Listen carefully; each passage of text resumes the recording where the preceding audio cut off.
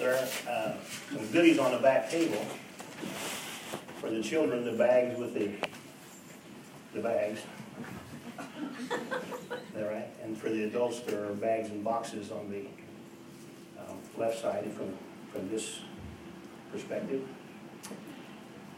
And so David and Angie brought those. So those are for the children and for the adults in the back on your way out. Christmas bags. Very nice.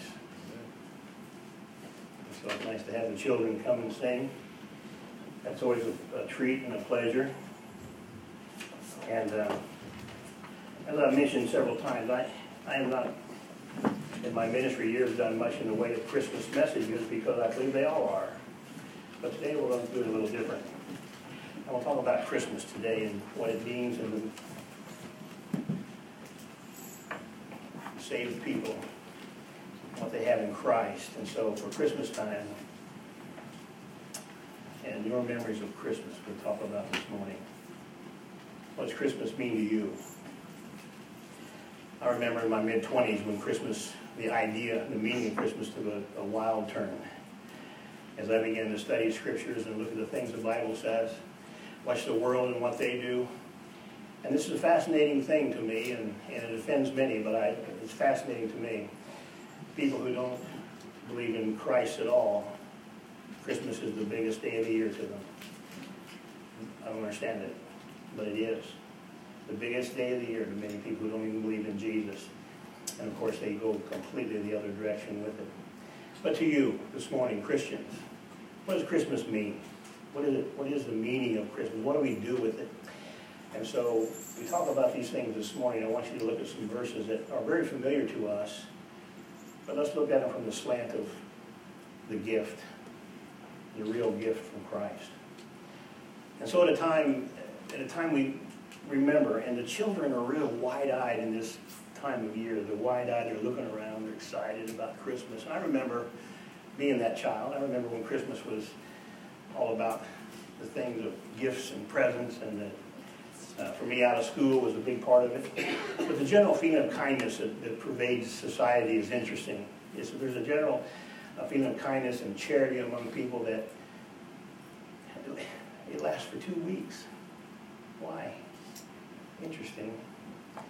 And there's a hustle bustle of Christmas time, and my wife has done a lot more hustling and bustling than I have. And our house is really cute. It's darling. Precious, I'd say, but that's beyond words, so I don't talk about it. It is very nice. It's Christmas time. Family's coming on Christmas Day, and we're excited about that. It was fun when the kids were little. Now it's more fun with the grandchildren. It's just a fun day. But we look at it from a perspective of Christians. And so there is that busyness, and everyone knows what I'm talking about. I'm trying to pull off the perfect holiday, the special day, make it all just right. And here's what I want to tell you. When the sun goes down, it's going to be done no matter what. It'll be fine. Everything will work out just fine. But I've learned this, and I want to share this with you. And then we'll move on to the message. I'll tell you what I've learned in the years. And I've learned that the perfect gift, whatever that is, varies from house to house. And it varies from person to person. And what would make one child squeal with delight and excitement could very well make the next one have a look of disappointment on their face, because it's an individual thing. It's also true of adults, I've learned, by the way. In the passing years, I've learned this over the years. The best gifts, the very best gifts come from people who love you and are close to you, and they listen to you because it's a relationship, and they listen to your heart. Praise God. You believe that? Amen, brother. The very best gifts come from people who love you, they're close to you, they care about you, and they listen to your heart. So these are the people who give you the very best gifts. They know what you like. It's awesome. Don't you agree? This is the best present I've gotten so far.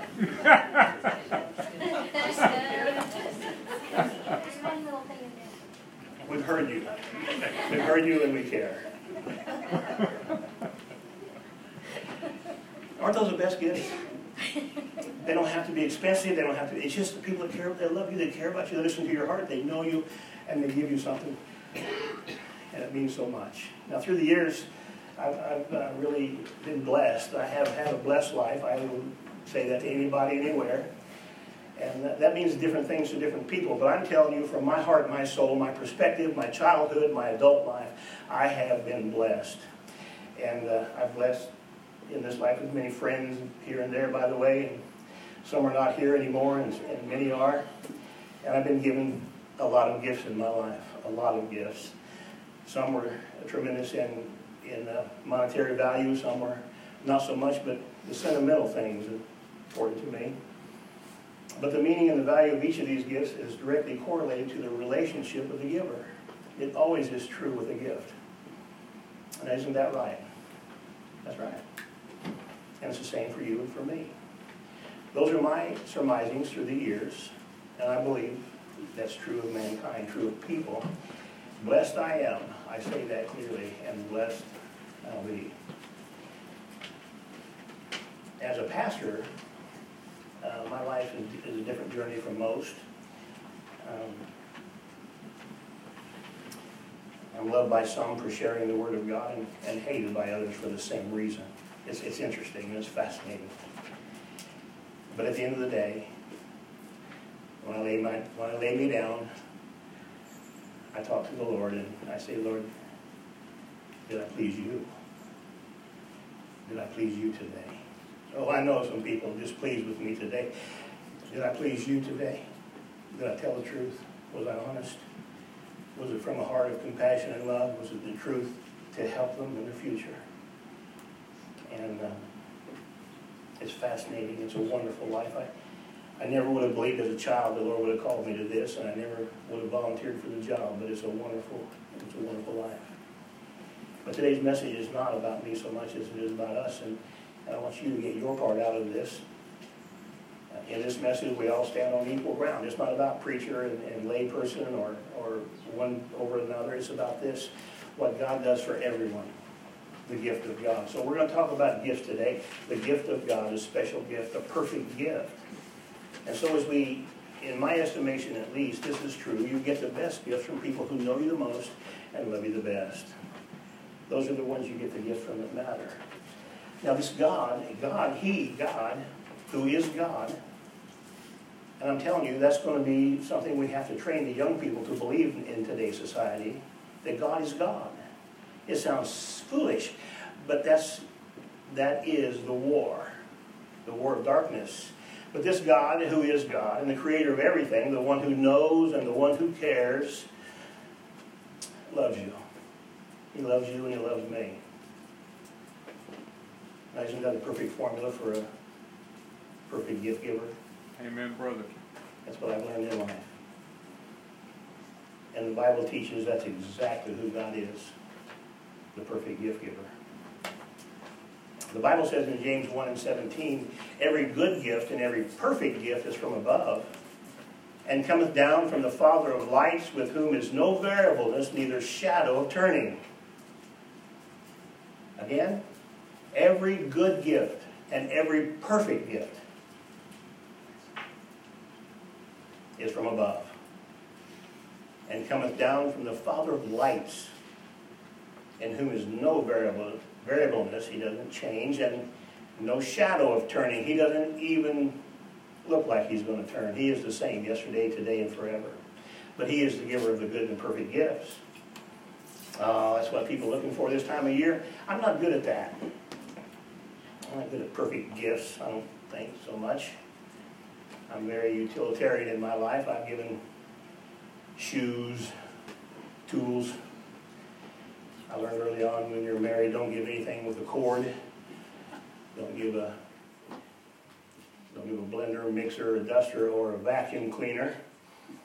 Don't do that. Men, don't do that. If you did that, take it back, get something else. Don't do that. What is the perfect gift? I want you to listen to a verse we know so well from this standpoint today, from this perspective. It's Ephesians 2:8, and you know it by heart. It's, for by grace are you saved through faith. For by grace are you saved through faith, and that not of yourselves. It is the gift of God. Is God a good gift giver? Does he love us? Does he know us? Does he know what the best gifts are? For by grace are you saved through faith, and that not of yourselves. It's the gift of God. Now, our salvation is a gift, pure and simple. Salvation is a gift, pure and simple. Now, that message sounds so elementary that most pastors tell me I hate to preach on that very often because everybody knows it so well. I found out most people don't know it that well. For by grace are you saved. It's the grace of God. It's not by anything that you can do. It's not about you. It's not about me. It's not about what we can offer him. It's about what he has so freely chosen to offer us. And it's a gift. Pure and simple gift.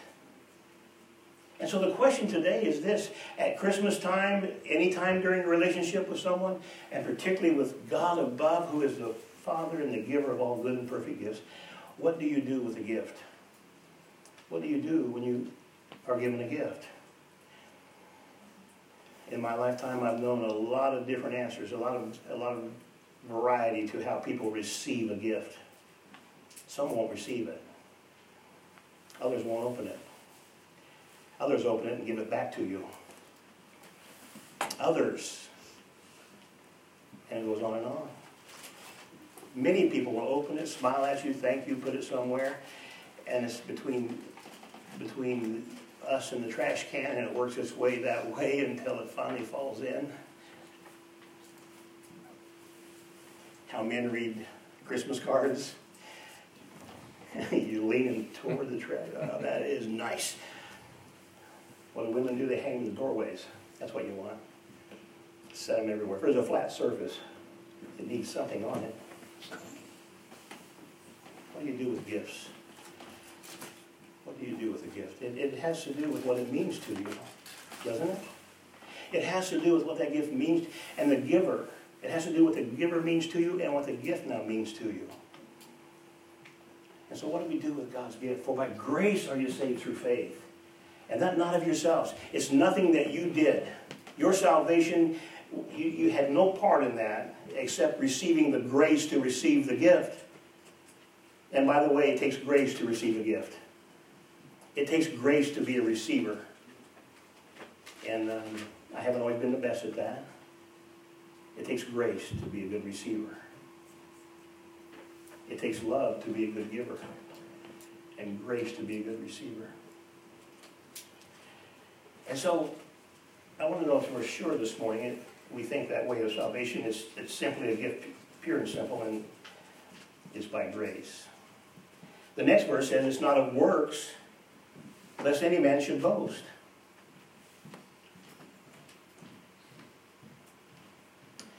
I was working with a young man about a month ago in our yard, in my yard, his yard. And he poo-poos the entire idea of organized religion. Well, when I told him I do too, it shocked him. I said, so do I. He said, what? And I said, well, I'm against that. Organized religion. And he said, you are? Well, how do you preach? And I said, well, some say tremendous. I don't know. I think I give the best message I know how. And I preach from the Word of God. He said, that don't make any sense. And I said, you don't even know what you're saying. You don't know the words that you're using. He said, I don't go to church. My wife goes to this church. I don't go because I'm against organized religion. Well, so am I. And I believe God is. You know who he fought the entire time he ministered here on earth? Organized religion. He said the children and the common people heard him gladly. And even when his disciples tried to push the children back and say this, you get back and the master is busy. He said, oh, don't forbid the children to come. That's who the kingdom is made of. Now, aren't you glad you're a child of God? Aren't you glad you're a child of the kingdom? And that's who the kingdom's made of, is people like us. Amen, brother. You know who children are? These little people who trust and who love openly and who will say things because they believe it's true, and not to be malicious, but because that's the little minds are thinking and that's what they believe. And Jesus said, "You let them come to me. I want them to know what love is. Love is trust." Somewhere in the yard, we're working on telling you the story. I never finish my stories, I hear, so I'll finish this one. And he said, "I don't understand what you're talking about. How do you preach if you don't believe in organized religion?" I said, "I believe in a grateful relationship. Organized religion is what's wrong with this world. Grateful relationship is what's right with this world." Amen. I'll tell you that. And he goes, "Man, you are out there." And I said, "Yes, I am, because I don't want to be in there." Can I tell you that? God didn't call me to dress up and look a certain way every Sunday and wear a certain thing and stand a certain way and use certain words. He didn't call me to that. He said, "I chose you with your personality and your time, from your family background, with your education, with your understanding, with your heart, to tell them what I tell you, Praise God. and love them enough to see them through their answers. Love them enough to give them some time and some room. Don't back down. Don't be hateful. Tell the truth, but love them along the way and give them time to let them grow. They all come from a different place than you do." He's been preparing me since I was 4 years old. He brought tragedy and fear into my life. He drove me right to his lap. Events in my life and your life, and yours is different than mine, I understand that. But here's what he said: "I'm choosing you because you're you. I don't want you to look and smell and act and walk and talk like somebody else. I'm choosing you to give them what I give you and love them through the answers." I do. I do. I love you anyway. I love me anyway. He loves me anyway. Very few people get anything on the first run. The salvation is not of works. It's not because we're good, we're smart, we're handsome, we dress better, we have a position, we have an amount of money. It's not about any of that. It's that God loves us and said, I created you to be with me for eternity. And I'm going to give you a gift. And the gift is, all you have to do is want to come. That's all you have to do. You don't have to be good, bright, smart, rich, famous, good looking. You don't have to be any of that stuff. You just have to want to come. And I'm going to do one more thing for you. I'm going to draw you. I'm going to give you the reasons why coming with me is better than not. And he gives the whole package. When I discovered that as a young person, I couldn't believe everybody in the world would want to hear that message. That's been 35 years ago. I still can't believe it, but I know that it's not true. Most people don't want to hear that message. I don't know why. To this day, I don't understand why. I feel like from Sunday to Sunday, from day to day, in my workplace, and from relationship to relationship, I can say to my people I'm talking to, "You have stage 4 cancer, and I have a pill that will make you well. You have a terminal disease that's going to eat your flesh, and you're going to die shortly in a painful way. Except I have this pill here that if you'll just take this pill, you'll be whole and well and young and healthy again." And 95% of the people say, "I don't want that pill." That's what I feel like in this world. I am not the answer, but I certainly know what it is. It's Jesus Christ. I am not the answer. My life is not to be followed. I am not the example, but I know who is. And I bring him to you the best I can, Sunday after Sunday after Sunday. Now listen what, not only is not our works involved in our salvation, I want you to listen to this. It's in verse of Acts, verse 18, beginning the book of Acts 8 and verse 18. It says, when Simon saw that through laying on of the apostles' hands the Holy Ghost was given, he offered them money, saying this, give me this power, that on whomsoever I lay hands, he may receive the Holy Ghost. And Peter said unto him, thy money perish with thee, because thou hast thought that the gift of God may be purchased with money. Now there's two things in there that are striking to the young Christian, and it means more the older we get. One is this. He said the Holy Ghost is a gift of God. He said the Holy Ghost is God's gift. And number two, it is not for sale. You can't buy it. Wouldn't that be something? Oh, I want to receive the Holy Spirit. I want the power. I want the strength given, the character building power. I want the understanding of the Word through the power of the Holy Spirit. And the Lord says, well, how much money you got? How fair would that be? How fair would that be? And God said, it's not for sale. I'll give it to you. Now, requirement, you've got to want it. You've got to want it. You ever given a gift to someone who didn't want it? I grew up in a home, I saw that a lot. My dad wasn't a good gift receiver. He would just look at you and go, you like that? Amen, brother. That's what he said to many people. He'd open something, look at it, and say, I don't need that sitting around my house. If you think that's something, you can have it. What it was. And I watched that, and I said, Dad, you're supposed to receive. And he said, that'd be wasteful. They apparently wanted that. I said, maybe they wanted you to have it. He said, all I know is that would not be used here. My dad was good at no clutter. When you have a 2-bedroom home and 12 kids, you don't pile stuff up. The way he said to clean house, well, he'd put his arm out and walk across it and wipe it off. Now, when you dust that and wax it, it'll be clean. I didn't say rearrange the stuff. That's the house I grew up in. And my dad said this, he gave him a gift, and he said, I think that would suit you better than me. And he handed it back to you. There's got to be some grace in receiving. There needs to be grace in receiving.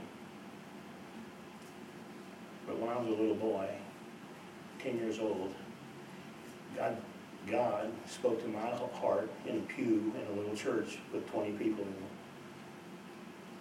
And he said, this is what I have for you. Will you take it?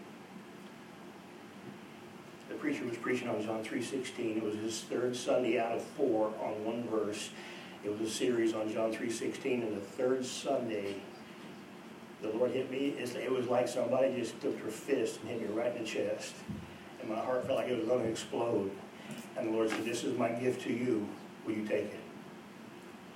Man, my head went into a flurry. I thought, God's going to give me, God wants me to have that. The preacher said it again. And it's like he was talking to me that day, because every time I had a question, he answered it in the sermon.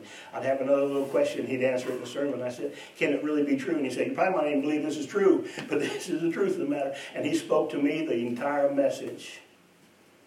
Now, I don't know if I heard what everybody else heard, but I know this. God spoke to me that day and told me, I have a gift for you. Will you receive it?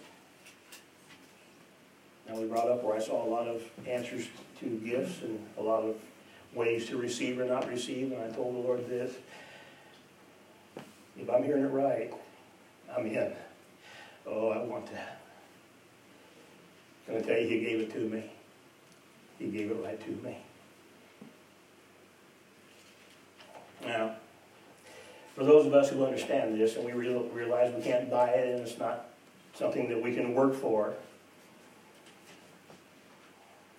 the understanding of that brings one thing that I've seen in people who really have an understanding: a grateful heart. A grateful heart. You want to know why some people don't have a grateful heart? You want to know why some people are always negative and all they can look at is all the people in the world that are doing the wrong things, but they never do anything to fix it but grumble and gripe and, oh yeah, put out some stuff on Facebook. You want to know why those people act that way? Because they really don't understand the gift of God. no real deep, heartfelt, soul-shaking experience with this. I'm given that gift by grace, and I don't deserve it. I don't deserve it.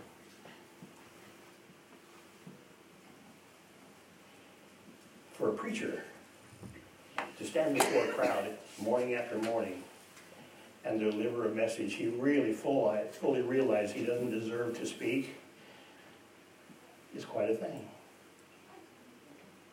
I have no more right to be here than the worst person downtown. No more. Except God called me. Praise God. No more. People threaten me in my lifetime. This, you're going to say that about me? Well, I know. I remember when you did this and did that. Well, I do too. Can I tell you this, a secret? Don't let this out of the building. I'm a sinner. Okay. Don't go out that door and tell anybody. This is the biggest secret in town. Your preacher's a sinner. Many of you have sinned with, and so you know it to be true. I have said things. I have done things that wasn't of the Holy Spirit. It wasn't His work. It wasn't His motive. And so interesting it is. It's surely, and we read that in John chapter 4. We read that Christ was with the woman at the well, Jacob's well in Samaria. You remember that story? The disciples go to town and they go, and the Lord says, go get some meat and cheese. We're tired. And He said, I'm weary. And He said, I'm going to rest here at the well. And a woman comes. A Samaritan woman. And Jesus is there. And he says to the woman, would you draw me a drink from the well? And she said, why are you asking me? I'm a Samaritan. Jews have no dealings with the Samaritans. I'm not up to your grade. Oh, if she knew how much that was true. And the Lord said, if you knew the gift of God, and who it was that asked,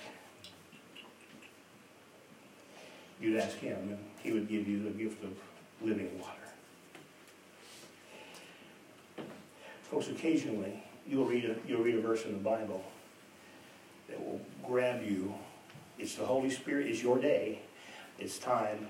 God the Father, God the Son, and God the Holy Spirit say, it's your day. I'm going to give you something today. And once in a while you'll read a verse that you have to chew on for some time. And that one was surely one of those when I was a younger man. I still do. If you knew the gift of God and who it was that said unto you, give me a drink, you'd ask me for the living water. You know what He told her within the conversation? You worship you know not what. Folks, that's the trouble with America. I'm ashamed to say this. It's the trouble with much of the church. Any person who says, I'm going to do what I want to do, no matter what the Lord says, worships they know not what. They don't know the gift of God or who it was that said it to them. Not really. Not really. I mean an experience that just rocks your soul and says this. Tell me. And He said, I've told you. I've given you more explanations than you can count. I've already told you. Look in there.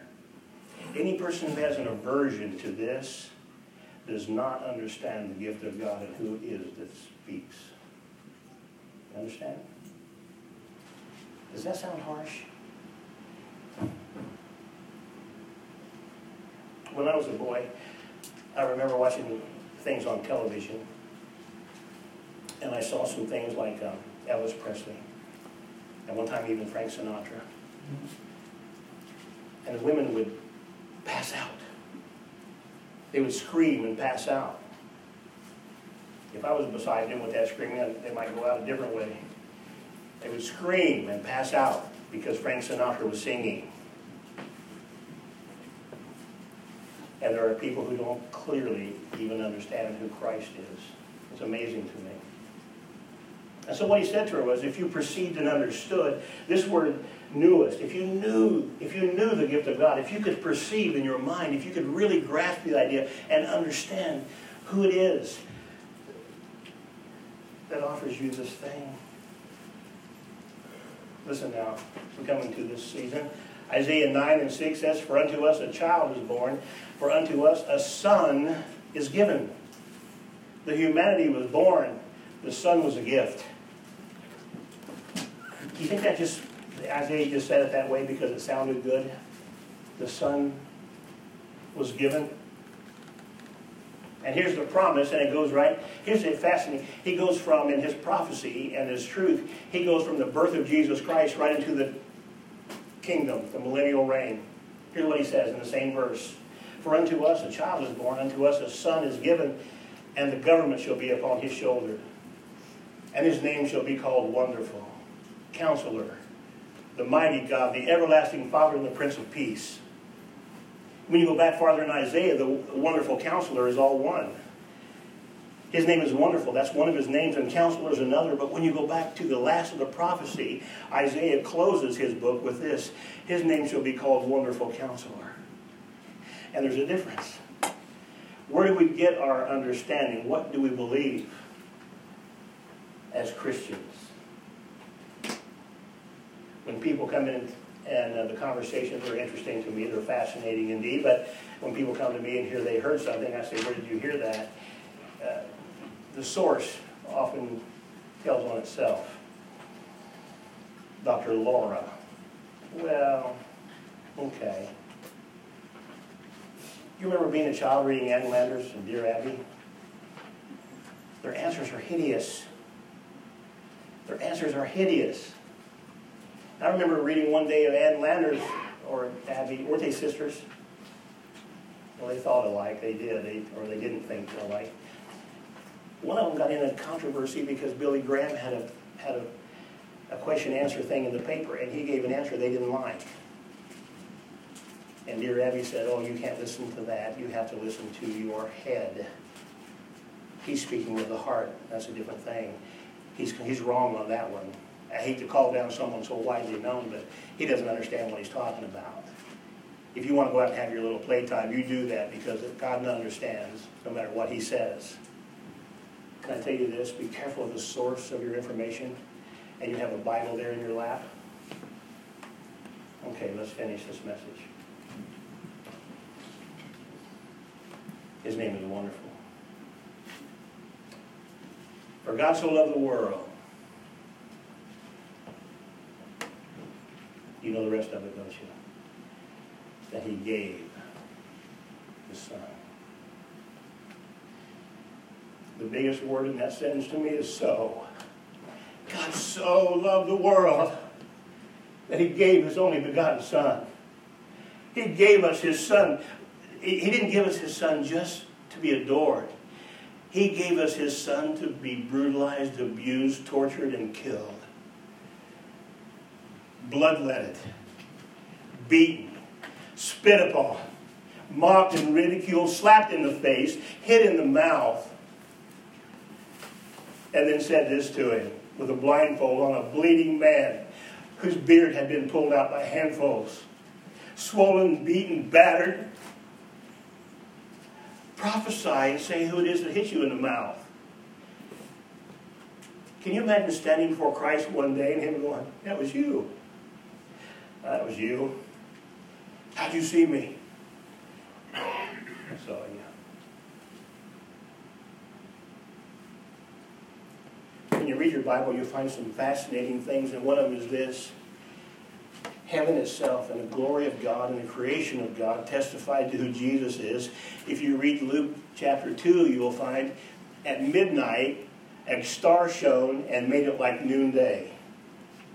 You remember that? When he was born and the wise men came, followed the star was so brilliant that at midnight it was like noonday. And then when he died, noonday was covered up, looked like midnight. In his coming, the light came in. In his leaving, the light went out. And heaven did that for us. It showed us. The heavens declare the glory of God. His handiwork. He said, "This is my son. I want you to see him." Turn the light on. There he is. That's the one. That's him. And they said, "We have found him. We have found him. We have found him." then he turned the lights off and time for the cross for 3 hours. It was darker than midnight. And the disciples said, we've lost him, we've lost him, we've lost him. And Jesus said, I'm still here. I'm still here. They can't kill me. What I want to say is God gives a gift, he never takes it back. God does not take his gift back. And so, we find that God gave his Son. This is wonderful because we look at the Bible and we find through all the passages we put together and the scriptures that we know that God gave his Son, so Jesus is a gift. We find what Peter said in 2:38 of Acts. He says, now repent and be baptized, every one of you, in the name of Jesus Christ for the remission of sins, and you shall receive the gift of the Holy Spirit. Christ is a gift. Salvation is a gift. For by grace are you saved. It is the gift of God. Jesus is a gift. God gave his Son. The Holy Spirit is a gift.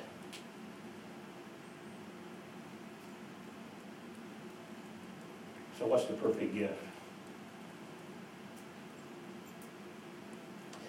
Salvation's a gift. Jesus Christ is a gift. The Spirit of God is a gift. The book of Ephesians, chapter 1, you read that carefully, you'll find out the gift of the Holy Spirit that God gives comes to indwell. And he says he's sealed in you until the day of redemption. Folks, that's why you cannot go to hell. You can't go to hell. The Holy Spirit is not going to hell, and he's sealed inside of you. You may turn out to be the worst sinner in the world after salvation. That's going to be a loss of rewards, and you're going to deal with Christ at the judgment. But you'll not go to hell. Isn't that a gift? Amen. You can act like you've lost your mind. And if you act like that, you have lost your mind, by the way. But still, you're not going to go to hell because you're sealed to the day of redemption. And so what could be better? What could be better? What could be better than that? So I'm asking this morning, and I close with this. Are you grateful this morning for the gift of salvation, Jesus Christ and the Holy Spirit? And how do we show that? Paul said to be careful of two things in his writings. One is in 1 Thessalonians 5:19, he says, quench not the Spirit. We show our gratitude for the gift that we receive by not quenching it. And that word means to extinguish it. Don't pour water on the fire of the Holy Spirit. Don't put the fire out. Ephesians 4:30, Paul says this, and grieve not the Holy Spirit of God, whereby you are sealed unto the day of redemption.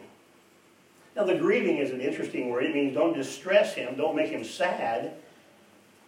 Don't cause a continual heaviness in the Holy Spirit. And don't make him sorry.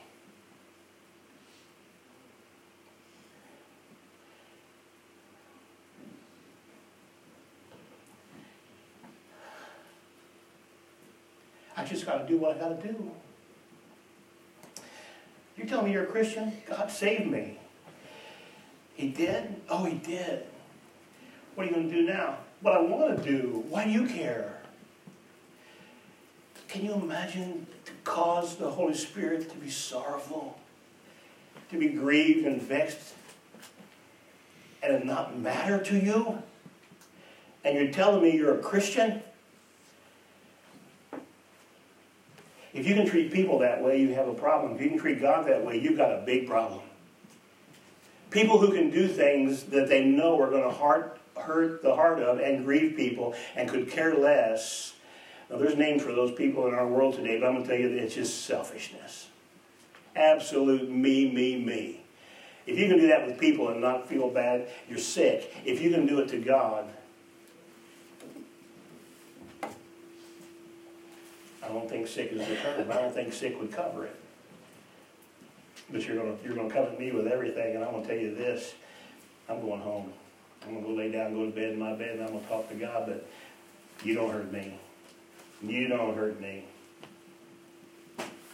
You believe that? People ask me all the time. I'll give them a verse. I'll tell them a passage, a doctrine. You believe that? I say, yes, I do. No, I don't believe any of that. Do you know when standing before the Lord, when there's no turning around, when there's no recovery from a bad choice, is what Paul said to young Timothy. Young preacher. Apparently they were telling him that the old men were running him in circles. And I used to not understand that passage, so I got into ministry and the old guys started pushing me around. And this is what I said. I was a young guy, so this is what I said, very respectfully. No. And they said, you're going to do it this way or this way. And I said, no, I'm not going to do it that way. And they said, we've been in church 45 years. And I said, well, then you should have learned something. Get back and leave me alone. We're going to do it this way. No. And the fuss was on. Can I tell you this, though? There have been many of those in my life, and not one was a soul winner. They blocked salvation. They were the ones who blocked people from coming to Christ. Arrogant, ignorant, boastful. And every one of them had one thing in common. As I'm older, they were at the end of their road and they'd done nothing for Christ, and they were trying to make a big explosion at the end of a big bang. And not one of them got it done. And Paul said this to Timothy, until I come. And boy, I know, I called my preacher and said, they're pushing me. Oh, they're pushing me. He said, who's pushing you? And I tell him, he goes, you're bigger than them. And I said, they're pushing me, man. They're pushing me. And I wanted to call my preacher. I wanted to go cry in his lap and hold his hand and pray with him. And until I could get there, here's the answer. Paul said, until I can come and assure you in person. I want you to hear this from me. Paul said to the young preacher, until I come, give attendance to reading, to exhortation, and to doctrine. And my pastor said to me, 1 Timothy 4:13, read it again. Read it again. He said, until I come, give attendance to reading and to exhortation, to doctrine. Verse number 14, neglect not the gift that is in thee, which was given thee by the presbytery. He said, God called you to preach? I said, John, I know he did. He said, did he call you? I said, I know he did. He said, you sure you're called? I said, yes, I'm sure. He said, then you get in there and you preach with the gift of God given to you from God himself. And you tell those old men to shut it and sit down, however you got to tell them. He said, be as kind as you can, but don't let it happen. Don't do it. If they were called, they would have done something 40 years ago. Go in there and preach what God told you to preach. Neglect not the gift that is given unto you. And he says, meditate upon these things, give thyself wholly to them, that thy profiting may appear unto all. Take heed unto thyself and unto the doctrine, continue in them, for in doing this thou shalt both save thyself and them that hear thee. Now, from the Holy Spirit, and we're just at the end. The Holy Spirit said,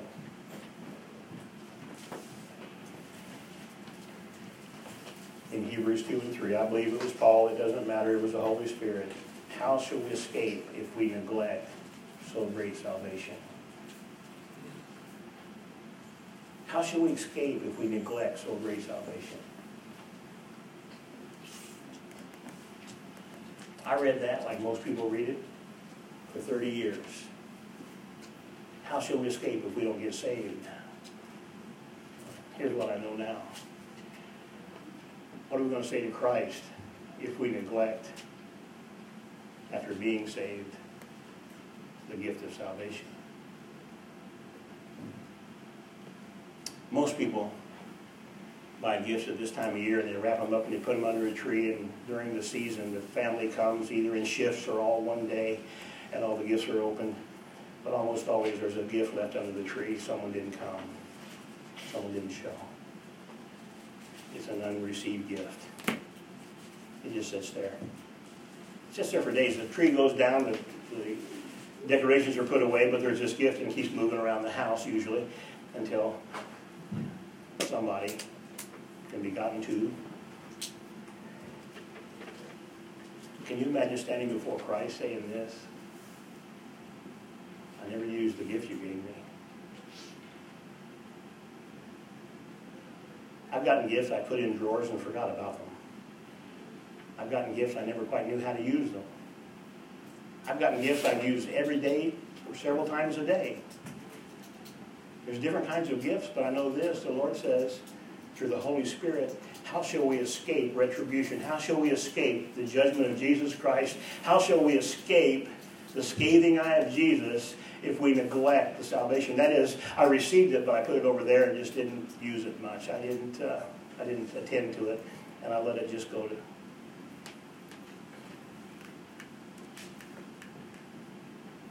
Do you know why people are upset with each other? They feel neglected. You know what happens to homes and cars and businesses and everything else when you neglect them? In real estate, when I come to sell your house and the windows are falling out and the shutters are gone and the paint's peeling and the floor is cracked and the uneven sidewalk, here's what we call it, deferred maintenance. Well, you didn't keep up with it along the way, so it's going to cost you like $40,000 now out of your total sales. They're going to ask for repair, and you can either give it to them up front or have it done, but you have to maintain this and get it to standard, called deferred maintenance. There should never be with a Christian the gift of salvation. I'm asking you today, aren't you grateful for the gifts that God gave you? Praise the Lord. Aren't you grateful? Aren't you glad that He gave you, first of all, salvation? Second, Jesus Christ came as a gift from God, created that ability to be saved, and then He said this, because of that I give you the gift of the Holy Spirit. I'm going to seal Him inside of you, and no matter how crazy you act, no matter how much you neglect me, you won't go to hell, but you will stand before me and give an account for why you didn't count me worthy of your time. Don't you love Him? Don't you want to give it to Him? Your time, your effort, all that you have. Give it to Him. He'll use it. He'll make better use of everything that we have, including ourselves, than we can. He'll make great use of all of our resources. I say that. I can preach that freely in this church. This is the most giving group that I've ever preached to. Is that right? That's right. This is the most giving group I've ever preached to. But it's the most eclectic group of people I've ever known. We scatter like cockroaches and when someone lifts the plywood. We don't know each other outside of here very much. We don't have a lot of interpersonal fellowship. It's my fault. But I want to say this. The most giving group I've ever heard. So-and-so's in trouble. Well, it's a wonderful group. And I can say this. Don't neglect your salvation gift. Do not. I'm so grateful to be here with you. I'm so glad to know you people and be able to preach to you. I'm so grateful for that. But please don't neglect your salvation gift. Don't neglect the Holy Spirit. When He speaks to you, when He prompts you to do something, do it. Do it. Oh, you'll be glad you did it. You'll be glad. Father, we just thank you now for this time. Thank you for this group of wonderful people.